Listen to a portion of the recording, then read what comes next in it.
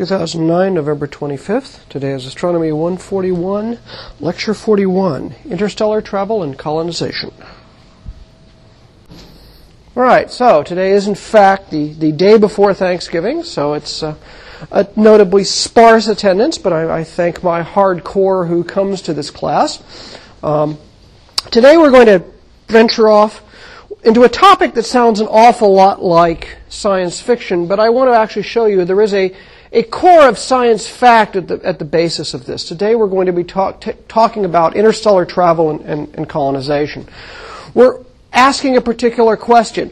What if we actually didn't want to be content with looking at spectra or looking at signals coming from extraterrestrial civilization? What if we wanted to go physically, either send a probe or go ourselves, which I think ultimately we would want to go ourselves. So today what we're going to look at are the challenges of interstellar travel and colonization and how they relate to something we can learn scientifically about the question of intelligences throughout the galaxy. And it will lead into a little bit the lectures that will be next week on Monday and Tuesday on the Fermi paradox and the so-called rare earth hypothesis. What we're going to look at is the question of interstellar travel. How do I travel from our star system to another star system that might have a planet of interest to us? Might be an Earth with a biomarker or a place with ET trying to phone home. What we're going to first of all show is that it is a problem that is extremely challenging. And it's challenging primarily because of two factors: the vast distances involved and the simple, unrelenting facts of physics. You can just only do so much without violating the laws of physics. We're going to look at the current state of the art, and a simple fact is the current state of art in spacecraft, the fastest things we can as human beings build practically, are many orders of magnitude too slow to accomplish interstellar travel in any kind of efficient way. And we'll look at some of those numbers. You kind of do some of those numbers in your homework too. In fact, what it really comes down to is if we really wanted practical interstellar travel, and we'll define what we mean by practical, we're talking about achieving light speed, or very near light speed, maybe 10% of the speed of light. There's nothing physically to stop you from doing that, but as we're going to see, it entails absolutely enormous energy requirements. Although we're not going to do this quantitatively, it basically takes the entire energy output of humanity multiplied by a factor of 10 or 100 to accomplish. Which means it's not crazy, but it just isn't something we can do today. Now, if we then turn from the question of just say, well, let's say we can get around those practicalities. What if we can harvest the enormous energies and the exotic technologies required to do interstellar travel with known physics? Then it turns out it enables something very interesting. A fact that is not appreciated by the Drake equation is that colonization of other star systems leads to an exponential growth in the number of inhabited systems. It's one of the principles of colonization. It's basically a piece of population dynamics that when it comes into play, it completely changes the whole game that's outlined by the Drake equation. And in fact, in many ways, perhaps invalidates the Drake equation. And what I want to demonstrate towards the end is that even with very modest assumptions, the time to colonize an entire galaxy is actually less than the lifetime of the galaxy itself, even with very, very simple, modest types of starflight. We're not even talking speed of light stuff. So today we're going to talk about something that sounds like science fiction, but I want to assure you it isn't. It's really motivated by a single question. We've been asking this question all along. Is there life elsewhere in the universe? Is there someone else out there we can talk to, or is it just microbes? Well, at some point, and I'd like to hope that in my own lifetime, at least the first one is going to happen. At some time we're going to see a clear, distinctive detection of an Earth-like planet in the habitable zone of its parent star, and that when we get a spectrum, we're going to see confirmed, clear biomarker signatures. We're going to see ozone, we're going to see oxygen, we're going to see maybe a little bit of methane. Who knows, maybe it'll even get as exotic as seeing a red edge of plant life. If that happens, as I said, if it happens around a nearby star, something within reasonable cosmic reach, it's going to absolutely galvanize humanity to go there. Even more so is if we get a localizable signal from an extraterrestrial intelligence. We see a signal come down, maybe like the Arecibo signal, color-coded there, maybe something even more exotic. But if we actually detected a signal from of truly artificial nature, from an intelligent civilization, we might want to go visit them, or if they're too far away, at least start talking to them if they're still there. We don't know if the signal is just some kind of repeating loop robotic thing and they're long gone. But I think it's pretty clear that everybody in this room, I think, or anybody I would talk to would agree that once we discover actual life somewhere off our own planet, we will have a tremendous and overpowering desire to go there. And so the question is, how do we accomplish that? What are the limitations and challenges of accomplishing the goal of going and saying hello to someone in person? Well, there's an old saying that getting there is half the fun. But when it comes to interstellar travel, getting there is not only half the fun, it's all of the problem. It's all of the problem technologically. And the reason has to do with basically a mashup between a problem of basic physics, that all objects we want to send, be they a small robotic probe or a ship full of people, has mass. Anything with mass, if I want to accelerate it up to a certain speed, I need to expend energy to do that acceleration. The more acceleration I require, the faster I want it to go, the more energy I'm going to have to expend. It's a simple, irreducible fact of nature. If I've got to carry my mass with me, it's going to take energy to get it up to speed. So that's the fundamental physics problem. And then I'm going to couple that fundamental, irreducible problem of physics with one simple fact of life. Interstellar distances are simply vast. Right? Just take locally. Nearby, the average distance between stars in the local solar neighborhood is 6 light years. So that, coupled with the difficulty of accelerating stuff up to a fast enough speed to cross those vast distances, means I need either unusually high speeds or I need a lot of time to pull this problem off. It's got two fundamental challenges, and I can't do anything about either of them. I can't make the distances shorter, and I can't change the energy requirements of the problem. Now, in this discussion, I'm going to banish what I would call science fiction results, okay? We're not going to talk about warp drives. We're not going to talk about wormholes. We're not going to talk about any kind of speculative faster-than-light drive. As far as I'm concerned, according to our current knowledge of physics, and according to any knowledge of physics that's even hinted at by the raggedy edges, faster-than-light is simply off the books, okay? It's a wonderful plot device for novels and movies because it keeps the story moving along. But it probably doesn't happen in reality. I'd love to be wrong, but I think in this case, I'm relatively confident to say faster than light is off the books. What I want to concentrate on is what can we do with technologies we can actually build? Whether we actually decide to build them is a different question, but actual realizable technologies limited by our knowledge of physics now that will allow us to travel to interstellar spaces. And what we'll see is the problem is not impossible, it's simply expensive. Okay, and herein lies the problem. I mean, this is the physical problem we're going to describe, but here's the basic problem. We've all seen this picture. This is near space. This is the surrounding 10 light years around the sun, and it's really, really empty. The mean distances between stars are roughly 6 light years. It's a very, very long distance. State of the art. The fastest spacecraft that has ever left the Earth is the New Horizons probe. It was launched in January of 2006, but it has been progressively decelerating because it's moving away. It's from the sun. It's clawing out of the sun's gravity field. So the fastest it ever moved is the fastest it left Earth, and it will continue to slow down, but still be moving pretty darn fast.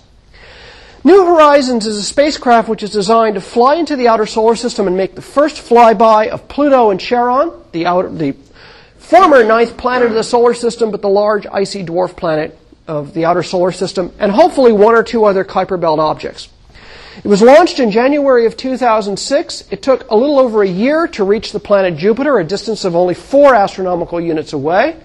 The Jupiter encounter is where it got a Jupiter gravity assist, which gave it its next big boost of speed, taking off the deceleration and loss of speed as it clawed its way out to Jupiter. Jupiter gave it another kick, and it's on its way towards a Pluto flyby in 2015. So do the math. It's basically, in round numbers, going to take 9.5 years just to get to Pluto. Pluto is only 40 astronomical units away. Well, 40-odd astronomical units away. It will fly past Pluto, fly past a couple Kuiper Belt objects, and it will leave the solar system. The boundary is somewhat arbitrary, so the date is less specific, around the year 2029. Okay, to put that in just a little bit of perspective, I will be 68 years old in 2029. I hope maybe an emeritus lecturer here, or dead, or something. But that's a long time, and that's just to leave the solar system and enter interstellar space. Voyager 1 is currently the speed champion of the humanity. It's moving at a speed of 62,100 kilometers per hour. That's 38,600 miles per hour. It's heading off in some random direction of space. It was not directed towards an outer star. Its mission was to pass by Jupiter and Saturn, not to go to another star. So if, in fact, we had somehow managed that everything was just right so that the Jupiter-Saturn flyby left it on a trajectory pointing straight at the nearest star, the M-dwarf Proxima Centauri, 4.25 light years away, at this speed, which is the largest speed humanity has ever achieved for any physical object that we've built, will take 74,000 years to reach Proxima Centauri. That's the kind of timescales we're working with the current state of the art. We'll say a little bit more about this when we compare this to other technologies, but that's where we are now. That's today. So that's not going to get us to the stars in any kind of reasonable time. This is why SETI is so interesting. A light signal traveling for 74,000 years would cross 3/4 of the disk of the Milky Way galaxy. This barely gets us to the neighbor star by technology. So clearly, communication via light, lasers, radio, whatever we decide to invent as a way to communicate with other technological civilizations is far, far more efficient. We're doing it now without much energy cost at all. So talk really is cheap when it comes to interstellar communication. But if we want to go there, we want a close-up picture of a planet which doesn't have intelligent life around it. We want to go there, colonize it, and live there. We want to get off our Earth with all of its problems and go screw some other planet up. It's going to take us time. One of the big problems comes down to physics. Okay, so that's the vastness problem. The physics problem really comes down to this problem that if you've got mass, to accelerate it up to speed, you need to expend energy.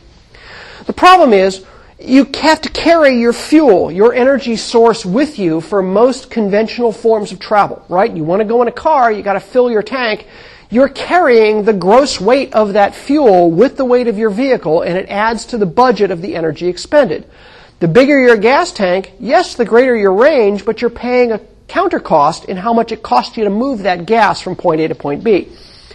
This gets even worse when you start wanting to accelerate yourself to very large speeds, because the amount of energy you can squeeze out of an ounce of fuel, if you will, is variable. Most of our fuel sources are very inefficient, but let's just sort of look at it more generically here. If you want to accelerate from 0 to some speed, you're going to require fuel. That fuel has a mass, and you've got to carry it with you. The more your total mass is, the more total fuel you carry compared to your payload mass, the more energy that's going to require you to accelerate it. The more energy that's required, the more fuel you got to carry to expend that energy. Very clearly, that's an exponential growth. And in fact, without doing the derivation, you can derive something called the rocket equation. The rocket equation says that the ratio of your initial mass, payload plus fuel, divided by your final mass, basically the mass of your payload after you've expended all your fuel is one way to do that, or half your fuel if you'd like to go home again, is basically equal to the exponential, e to the power of the velocity you want to achieve divided by the exhaust velocity of your propulsion system. Now, you're never going to work numerically with this problem, but you can basically see the trouble here. If I want to increase the speed at which I'm going to require exponentially more fuel. If I wanted to achieve a speed of a fraction of the speed of light, I'm going to have to carry vastly more fuel mass than the mass of the rocket ship or the crew compartment or the robotic piece that's actually being driven by the propulsion system. In fact, it gets into sort of ridiculous situations. I end up with fuel masses that are sort of the size of a small asteroid to move a house. A small house with very tight accommodations. So it's a real problem, and it's a basic problem of physics. If you carry your fuel with you, you are in an exponential situation of growth, because you also not only have to carry yourself, you must also carry your fuel. So, how does this problem couple into the problem of interstellar travel? The vast distances we can't do anything about. So what we're going to look at is how we bridge those vast interstellar distances. You've got to be moving really fast. The fastest speed in the universe is the speed of light, about 300,000 kilometers per second. It is the ultimate speed of everything. Information, anything in the universe can't move faster than the speed of light. You want to get as close to the speed of light as you can and try to get the travel time to something reasonable. So let's just pick a number, and I'll justify this number a little bit further down the pipe. Let's pick a number of 1/10 the speed of light. So we're not even getting into the regime where, physically speaking, we're relativistic, where we're starting to see some of the funky effects when you start traveling close to the speed of light a la Einstein. If we had a speed of 1/10 the speed of light, then the nearest stars on average are about 6 light years away. So at 1/10 the speed of light, you can basically reach the nearest stars in about 50 years. 50 or 60 years, but call it 50 years. That's an interesting number. That's basically smaller than a human lifetime. That's how I picked that number. But if you wanted to do this, the energy costs are enormous. As I said, the energy amount of fuel increases exponentially with the velocity. So you're going to end up with fuel masses that are absolutely vast. So what you're going to want to do is pick a fuel source that contains an awful lot of GO for the gram. A lot of energy yield per gram of fuel expended. There's two basic forms of fuel that are available to us right now. The first of these is familiar. It's chemical. I basically burn something. I oxidize some kind of high power density stuff, a hypergolic fuel of some kind. This particular picture, which in fact is the launch of the New Horizons spacecraft, is sitting on top of a classic booster. This booster has a combination of solid fuel, which is basically oxidation of a solid material to basically get it up into orbit, and then it has liquid fuel of various kinds. There's liquid oxygen and kerosene, or liquid hydrogen and liquid oxygen. For example, that was one of the fuel sources behind the Saturn V lifter, which was the most powerful rocket we've ever built. Even with those kinds of things, the payload is the tiny little piece here at the top, a spacecraft weighing only a few hundred kilograms. It takes a multi-ton rocket carrying multi-tons of fuel just to get it off the Earth. So chemical energy has a very low yield per gram of total energy. And so it's relatively efficient for what we're doing today, but it comes at a fairly high fuel cost. Going up the line, instead of breaking chemical bonds with oxidation, we go down and we start tapping the energy of the atomic nucleus. We either can use atomic fission or we can use nuclear fusion. We know how to do fission. That's what nuclear power plants are today. Fission of plutonium, uranium, things like that to yield energy. Fusion is still a little bit in the future. We haven't yet gotten self-sustaining fusion reactions in the laboratory using light elements like deuterium and tritium, but we're getting close. And in fact, probably unity gain laboratory fusion will probably be achieved in the next decade. It will probably be a long time after that. We don't know how long, unless there's a big breakthrough in making it an efficient energy source for making power for lighting lights. But it also would be available, or certainly envisionable, that it's a technological advance which could be applied to propulsion. And it would give us a much more go for the gram. And therefore you would have to carry less of it to get yourself up to speed. And in fact, fission or fusion power is probably a likely technology if properly applied, and there are still challenges for achieving 1/10 the speed of light. It's still expensive. You still have to carry vastly more fuel than the weight of the rocket, but you can do it. Now, the ultimate fuel would be matter-antimatter.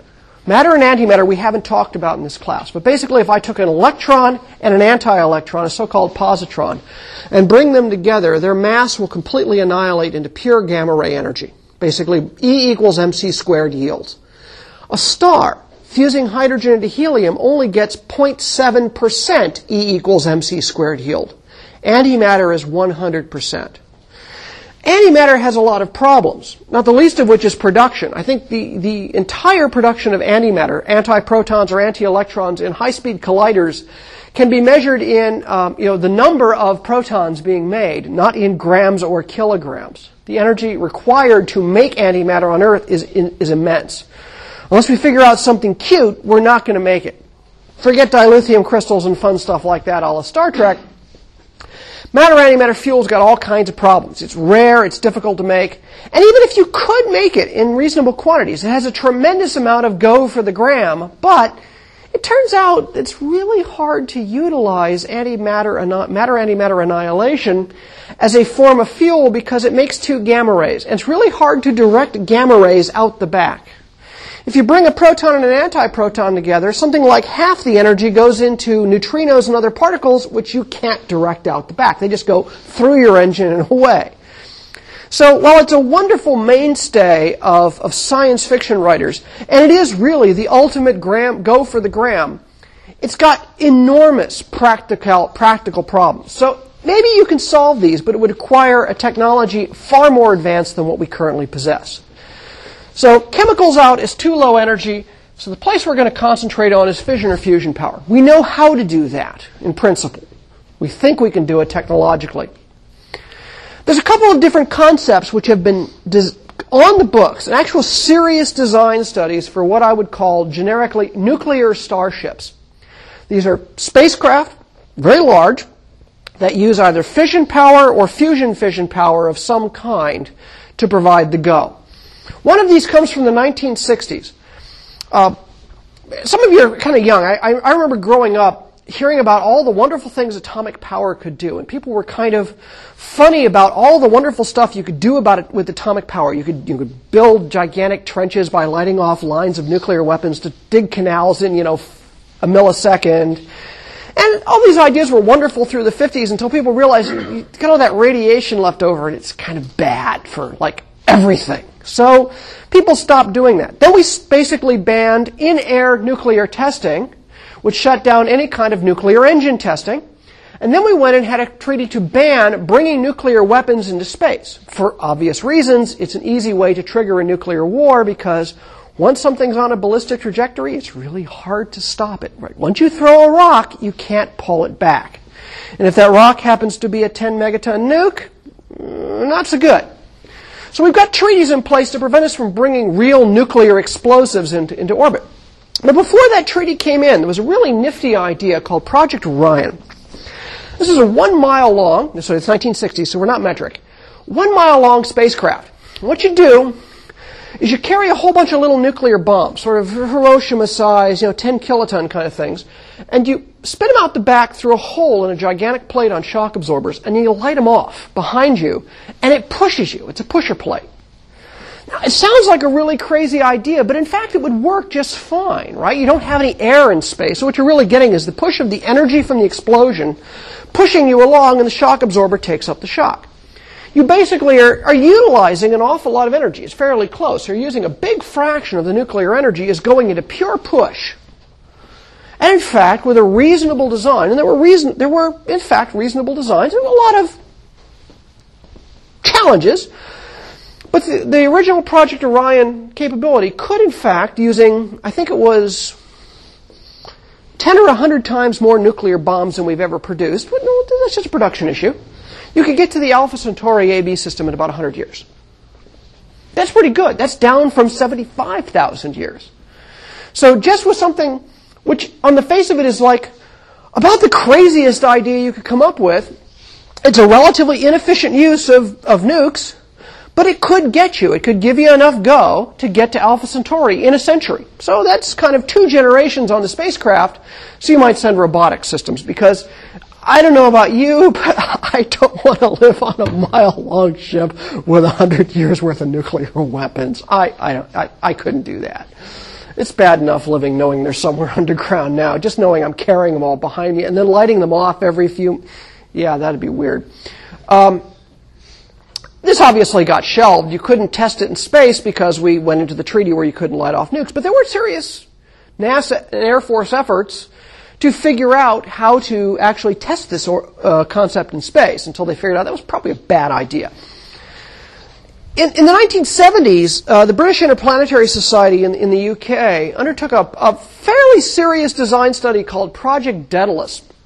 Now, it, instead of using nuclear fission or thermonuclear bombs, decided to take a much more prudent, very proper British approach to it, and instead acknowledge that it began in the 1970s with what's called inertial confinement fusion. If you've ever heard of the term laser fusion, it's Lawrence Livermore Laboratory, for example. Lawrence Livermore Laboratory? Los Altos, yeah, one of those. Lawrence Livermore Laboratory in California is working on nuclear confinement fusion, where they use lasers firing at little deuterium or other fusionable pellets to use the converging laser beams to basically compress and heat it to the point that it actually triggers nuclear fusion. It's not crazy. In fact, it could in fact work within the next few years if it actually goes to actually give more energy out than went into the lasers to do the compression. So it's not a crazy extrapolation. Your fuel is very lightweight. It's basically frozen little sort of pea-size or grain of sand-sized pellets of deuterium and helium-3. You drive the ship out to Jupiter, which is a gigantic repository of massive amounts of hydrogen. You mine the helium and hydrogen off of that, freeze it down into a nice compact form, and you carry it in these nice big tanks. And then every now and then you pop one of the pellets out into your gigantic ship nozzle, and by whatever means, converging lasers or whatever your favorite technology is, you basically make a little fusion explosion. This is a small impulsive fusion explosion, and the products blowing out the back give you the push. So it's what's known as a nuclear fusion pulse drive. It's basically sort of an impulse drive. You're basically going bump, bump, bump, bump, bump, bump, bump, bump. So it's a little bit gentler than lighting off a nuke behind you. It's sort of a little mini nuke, and you let off a whole bunch of them, and you keep doing it to accelerate yourself up. Project Daedalus, under its design, could actually has a two-stage process, which the second stage could actually get close to 12% the speed of light. And its goal, the design goal, so they picked a goal just to sort of focus the design, was to go to a place called Barnard Star, 60 light years away. And the idea was to do it in one human lifetime. And so they came up with this target of 50 years, or a target speed of 12% the speed of light. Now, no one's ever built these things. The prototypes of various pieces of Orion were built, or certainly gotten up to the design stage that you could let a contract for it, but again, it got canceled. Project Daedalus has been largely a notional design for a long time. No one's ever actually built it, but it was based on state-of-the-art technology in nuclear fission and nuclear fusion. These are not crazy ideas. They're probably fearsomely expensive, and there are lots of practical issues which would have to be solved. But they're not out of reach of technologies we understand. Now, all of these share the same problem. They're solving the same problem. They're trying to get a lot of, like I said, a lot of energy per unit mass of fuel. They're getting a lot of go for the gram. But they still have to solve the problem that they have to carry immense amounts of fuel compared to the payload. The whole living quarters of Project Orion is that little tiny nib on the top, and the rest of this thing is basically the storage zone for the nuclear weapons. Again, the little plate up here, the little cylinder at the top here of Daedalus is whatever crew quarters and instrumentation. The rest of the mass of the spacecraft is entirely taken up with the fuel.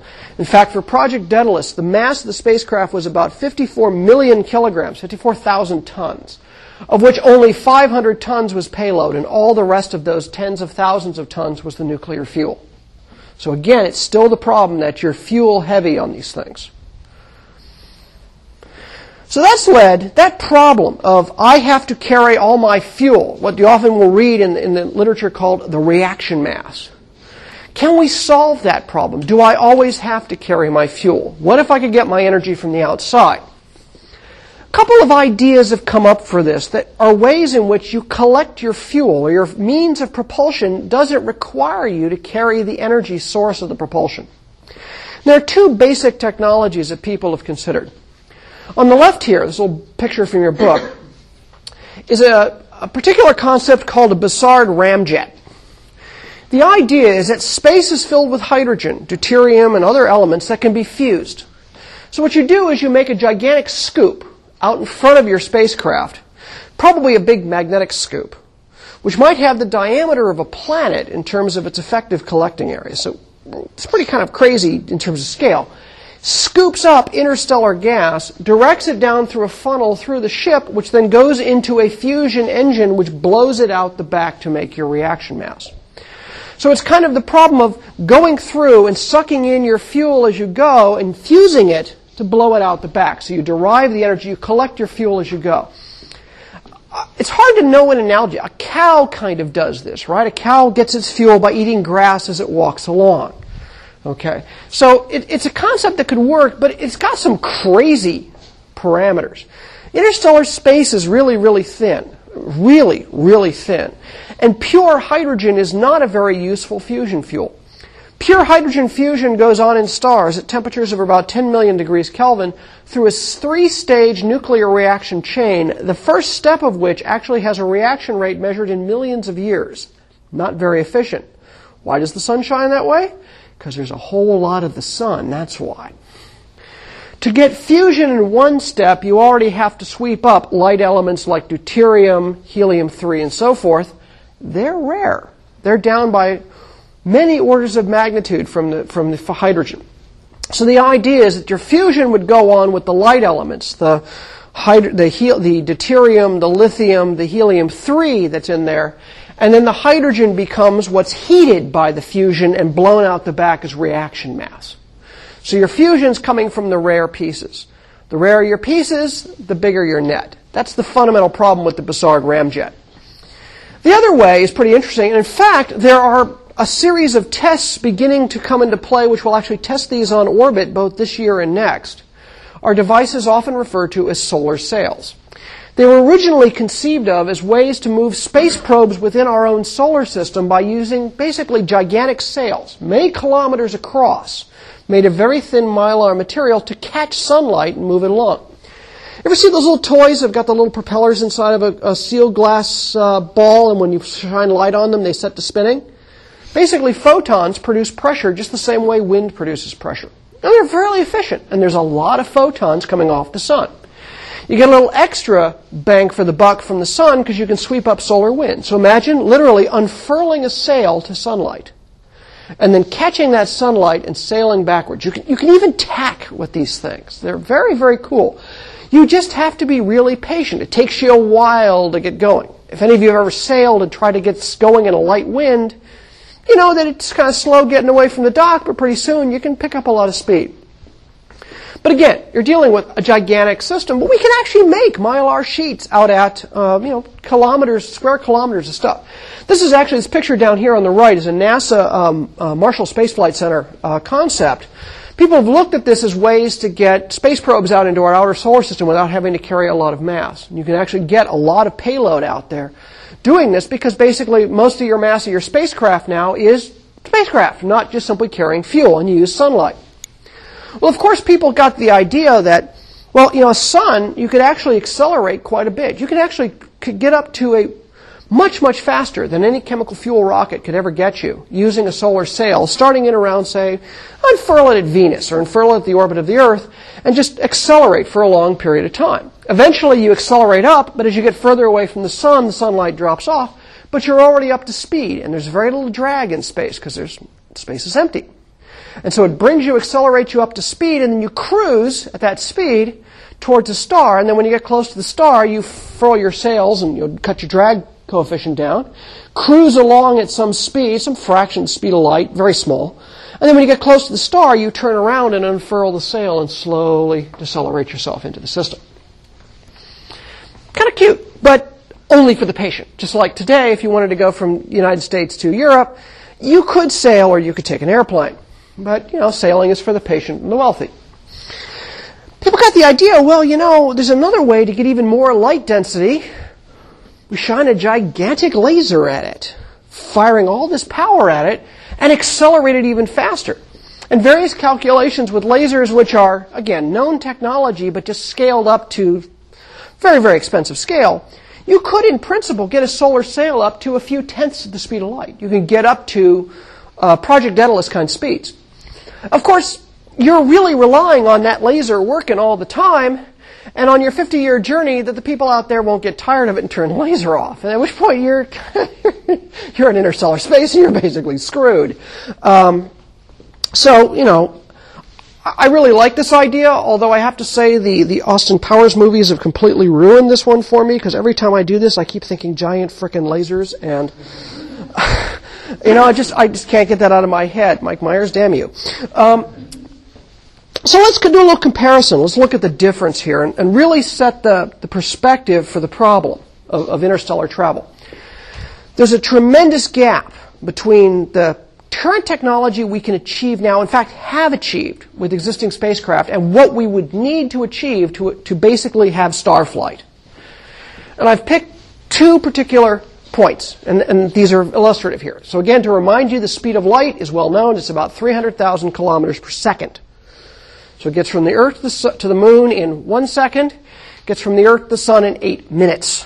Okay, crosses our solar system in 6 hours.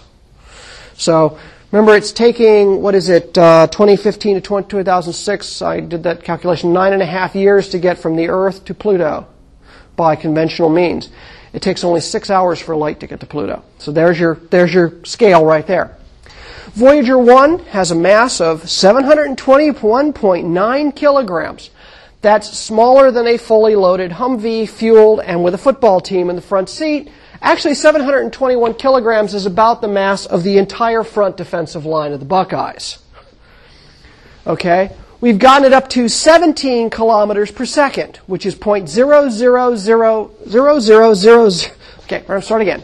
0.00006 the speed of light. 6/100,000th the speed of light. The interstellar travel time, where I'm taking the typical distance to be 6 light years, is 100,000 years for a speed like that. And that's as fast as Voyager 1's ever going to go. Project Daedalus has a mass of 54 million kilograms. You can do the math. It's vastly larger than the Voyager spacecraft, which is, I think, the biggest spacecraft we've ever lofted is Cassini, and it's only a factor of a couple to within Voyager. The design speed for one of the concepts for Daedalus, the multi-stage Daedalus, could get up to 12% the speed of light. If I take 12% the speed of light at face value, it could basically traverse 6 light years in 50 years. To put this in perspective, a Voyager-like spacecraft, which is current state of the art, the time to travel to the nearest stars is basically 100,000 years. That's basically the current lifespan of the human species. The oldest Homo sapiens fossils we know of in the record are 100,000 years old. So we're talking about a trip to the nearest stars that takes basically as long as we've been around as a species. The goal of Daedalus is to travel in a human lifetime, 50 years. That's the goal that's why this number of 1/10 the speed of light comes up. 1/10 the speed of light is the ability to make a single interstellar hop in one human lifetime. But the gap is tremendous, but it's not crazy. What it's going to require is an advanced technological civilization with a tremendous amount of will. Going to Barnard's star, the concept of that is almost purely arbitrary. But imagine now it's not Barnard's star, it's some star yet to be named, around which we detect an Earth-like planet in the habitable zone with life signatures. Then we might be able to focus the kinds of technological advances that can get there. But you need a focus for that. It could take centuries to set up, but it's not crazy. And perhaps other technologies will come into play to accelerate it. So that's the challenge, right? The problem of interstellar travel is immense energies and immense distances. But what if we could achieve it? And what if we even made modest achievement? Again, we're not talking about Starship Enterprise or anything. No warp drives, no cheating with faster than light. Just with technologies we can imagine. What if we actually, if we or some other civilization solve this problem of building these near-relativistic starships, of getting close to the speed of light, then what? Well, if we look at the human history, the pattern of human exploration is to first send out single ships to perform reconnaissance. One particular group, Columbus, Hudson, Captain Cook, Bougainville, whoever, who go back and give the story of what's been seen. It might be a robotic spacecraft. We then send out vast numbers of people to go live there, rather than simply shuttling them back and forth and commuting. You don't commute anymore, you colonize. Right? Every bit of our space flight to this date has been commuting. We commute to orbit, we commute to the moon. No one's colonized. That's the next step. Now, if you colonize, what you're doing is you're going out from your home system and you're making a new center. That new center is a new center of technology. It's a new place that is producing radio radiation, and it is a new place to make the next hop. So each hop is only the size of the mean distance between stars, 610 light years. But you start from a new center by establishing at the new colony the technological infrastructure to build the next or fuel the next starship. That's the point of interstellar colonization. It's a step-by-step process. But it has an amazing advantage based on population dynamics. Colonization is a rapid, exponential growth process. Here's the scenario. Start out from your home planet and hedge your bets that someone might die, but assume they're going to get success. You send out 2 probes to 2 nearby star systems that have habitable planets, but maybe no one's there, so we're cool with taking them over. It's never stopped us in the past, but I don't like thinking about that in this problem. They go out there and establish 2 new colony worlds, build the infrastructure, and then after 1 generation, how much time it would take to actually build up the colony infrastructure, they construct 2 more starships or refurbish their own, and each of them send them out in 2 directions. So after 1 generation, each of the 2 colonies sends out 2 probes for 2 times 2, or 2 squared, or 4 probes. The next generation recapitulates that. I'm assuming 100% success. And I end up with 2 to the 3rd power, or 8 probes. You can see the exponential growth beginning.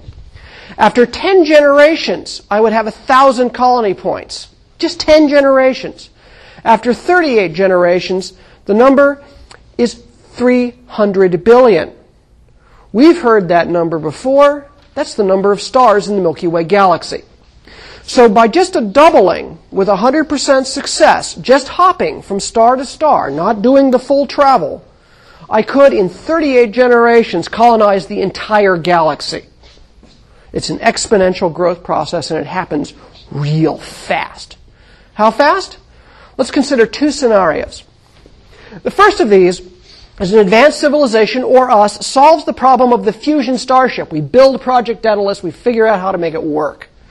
Fusion starship that can travel at 1/10 the speed of light. This is a spacecraft that can make 1 star hop of 6 light years in a human lifetime, 50 years to the nearest star system.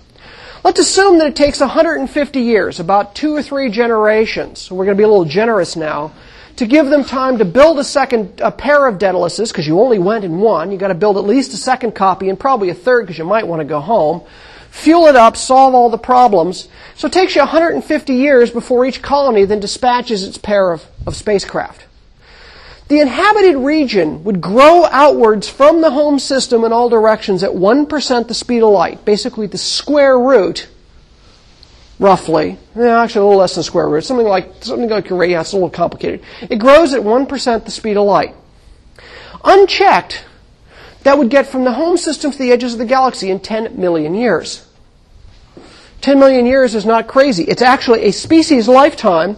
But now, by colonizing other worlds, I've hedged my bets. If the Earth gets whacked by an asteroid, or pandemic flu, or a nuclear war, someone else is out there to carry on the efforts, right? Think about themes in science fiction, right? Firefly is a good example, right? The Earth is no longer inhabitable, but everything else is radiating out from other worlds. What you do is you hedge your bets against evolution. You break that problem of the Drake equation of the habitability of your world by having habitability of worlds, and you immediately jump into an exponential growth situation.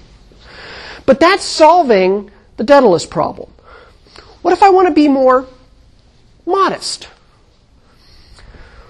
What if I only have a modest starflight capability? What if I give up on making the flight in 1 human lifetime? I build generation ships, or so-called arcs. They travel at 1% the speed of light, so it takes 500 years.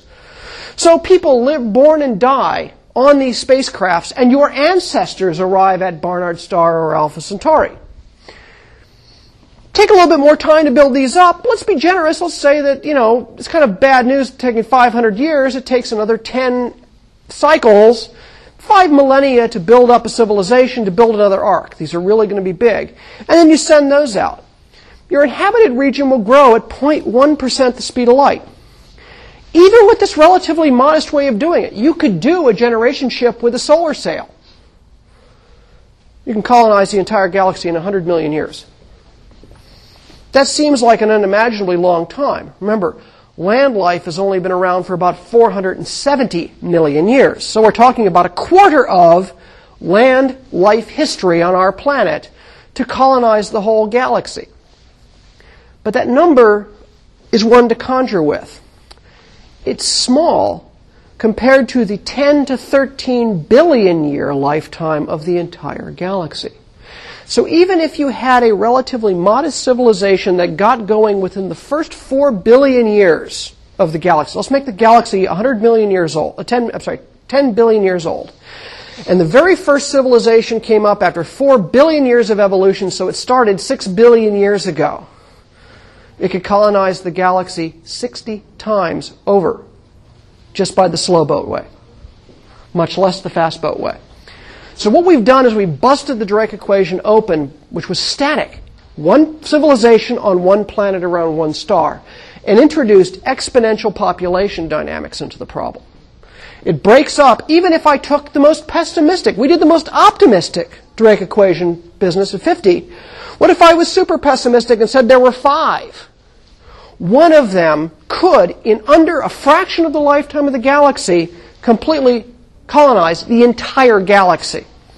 So in fact, even a pessimistic Drake equation computation could be a dramatic underestimate of the number of intelligent civilizations if colonization is possible. This leads us to an interesting question. Okay, so if that can happen, where is everybody? I put this in quotes because I didn't just simply pull that out of a hat. It is an expression made by physicist Enrico Fermi in the 1940s and is the statement of what is known as the Fermi paradox. Where is everybody if colonization is an exponential process? And that's the question we'll pick up on Monday. Have a nice Thanksgiving, and I'll see you all then.